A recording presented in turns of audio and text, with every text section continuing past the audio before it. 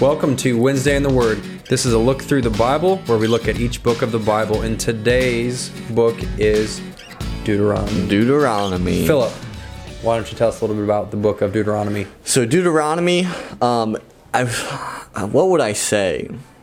So the book of Deuteronomy, a lot of it's like a summary of everything that has happened from Genesis to Numbers. So some of the things that we talk about is kind of talked more about in the book of Deuteronomy, and he's reminding the people of everything that they've went through, the good and the bad. Yeah. So that's important. But so this main theme of Deuteronomy is really all about commitment, being committed to the Lord, staying faithful to the Lord, and Moses is giving this charge to the people to stay committed, to stay obedient, and it's a huge piece, and he brings up the Ten Commandments. He brings up all these certain laws that they're supposed to keep. It's supposed to honor the Lord. Awesome passage. We'll read a little bit of it today, where he actually tells the people to teach their children these things, to raise up the next generation. And that's a huge piece in the book of Deuteronomy.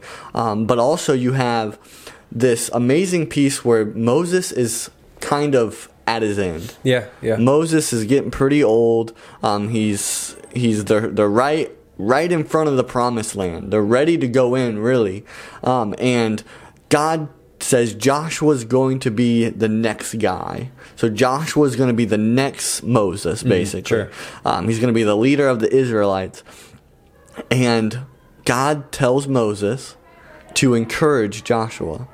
So, and I think that's a cool piece, really. That God would say, Moses, I want you to encourage Joshua. I want you to say, don't be afraid, don't be discouraged. All that amazing piece. And I'm sure that was a huge encouragement from Moses to Joshua. I would imagine a big morale boost. You look at any leadership position, if you have the top guy, whoever that may be, pouring into you with the things that they know, the things that are going to be expected of you, and how to lead a people or lead a team or lead whatever, it is encouraging. Yeah, and you think about it in the way that we live a little bit. Doesn't it feel good? Not maybe you're looking for it, but doesn't it feel good when your pastor comes up to you and says, keep going, or good job, or keep at it, or don't be discouraged? That feels good because, he's the leader and he's encouraging to keep moving with everybody. It sure does. And I love it when Jimmy does that for me, and I'm sure you feel the same. So and that's awesome. And then towards the end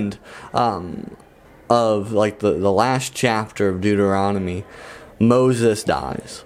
But the cool piece about this is God takes Moses up to this mountain. And remember we talked about last week with the book of Numbers where he doesn't get to go in the promised land.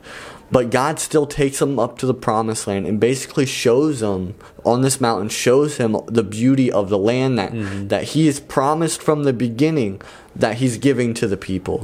And God's keeping his promise. And I'm sure that was a huge, just maybe relief for Moses to get there. And then he passes away on this mountain and God buries him. Really the only place we see in the Bible where God buries somebody. We see some crazy things where God's like, you're done, let's go. Just takes them up on a fiery chariot. Awesome. And those are awesome pieces as well. But I just think that really sits with me, that it kind of just shows the love of God, with leaders and with his people, that he would remain faithful even with all the things we've talked about so far, with how, the people grumble and complain and say they want to go back to Egypt and all those things. But that's just that's the book of Deuteronomy, really. Very nutshell. The book of Deuteronomy in a nutshell. So awesome. We actually do have a passage in chapter 6, and we're reading verses 4 through 12, and it says, and starting in verse 4, Hear, O Israel, the Lord our God, the Lord is one. You shall love the Lord your God with all your heart, and with all your soul, and with all your strength. And you should.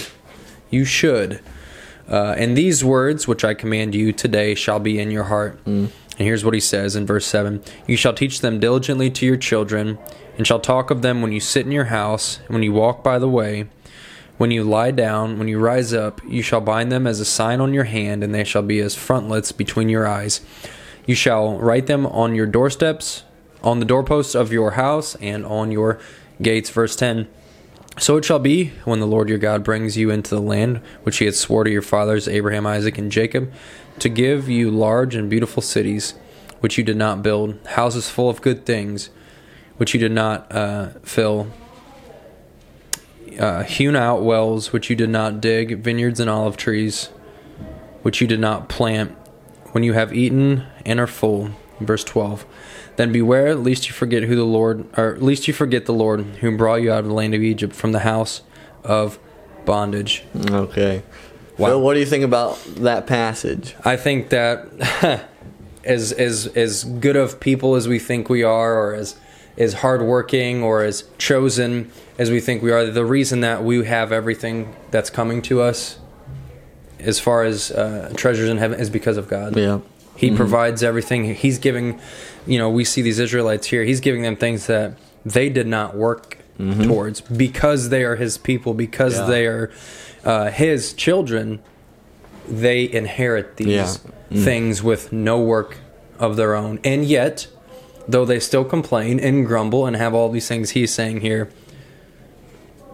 pay attention. Here's what I got. But it's also kind of a thing against disobedience if you read further. So, but it's great, and that's the same promise that we have. Yeah, absolutely. The same promise that we have as New Testament Christians, New Testament saints, and I'm excited. Yeah, when you think about it, and it's awesome to me that you would specified that passage, because when you think about salvation, isn't it the same? It is. We didn't work for salvation. We didn't merit anything for salvation. God gave it to us.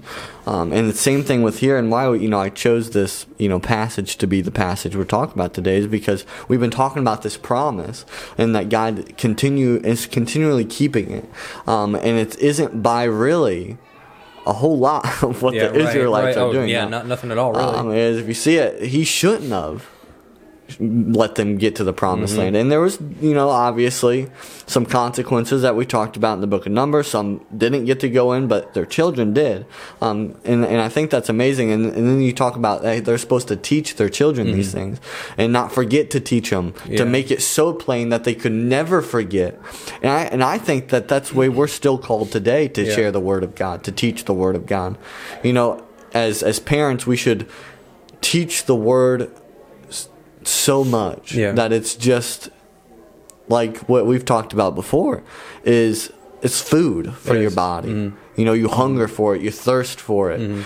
That's the way we should look at the word of God and the commands and all those things that Moses is telling these people. And the reason why he keeps reminding the people of this is because they forget. And you see a huge theme in the book of Deuteronomy. It's idolatry. Yeah. There's a huge theme in the book. He keeps telling the people not to follow after false gods, idols, things that are made of stone, wood, gold, all those things. Yeah. Why would he keep reminding them? Because they made a mistake. We talked about the golden calf. They made a huge mistake, and Moses didn't want them to make the same mistake again. It's a new generation, and that's a sign of great leadership too. Not forgetting what the generation before did, and saying, "Hey guys, here's why these folks didn't get in." We have to stay on track. We have to stay on, with what God wants us to do. We can't deviate from the path that He's called us to go down. And if we do, just know that there are consequences. And all I would say about the book of Deuteronomy, if you want like a good summary, read it. You want a good summary of everything that's happened, what we're supposed to do, how we're supposed to live a godly life, and the encouragement and the love that God gives through leaders and through just Himself. Read the book of Deuteronomy, because it's an amazing thing. But Phil, what's your final thought about the book of Deuteronomy? It's funny that you say that, because I was going to say read it. That's my final thought. There's a lot of great promises. There's a lot of good history packed into this book. So do yourself a favor after this podcast, after this Wednesday. Make it between this Wednesday and next Wednesday, read this book. It's a great, and that's also, now that I'm thinking about it, that's also a good way to stay on track with what we're doing. From Wednesday to Wednesday, pick a book, read it, and commit to it. But be faithful to God as best we can, and we can expect good things to come. Stay committed. So this has been a look through the Bible. Next week, we look at the book of Joshua. Great. Love that book. It's one of my favorites in the Old Testament. But if you like this episode, don't forget to like and subscribe. Share it with somebody who might need to know a little bit more about the book of Deuteronomy. And as always, thank you for listening to Kingdom Faith. We'll see you guys next Wednesday.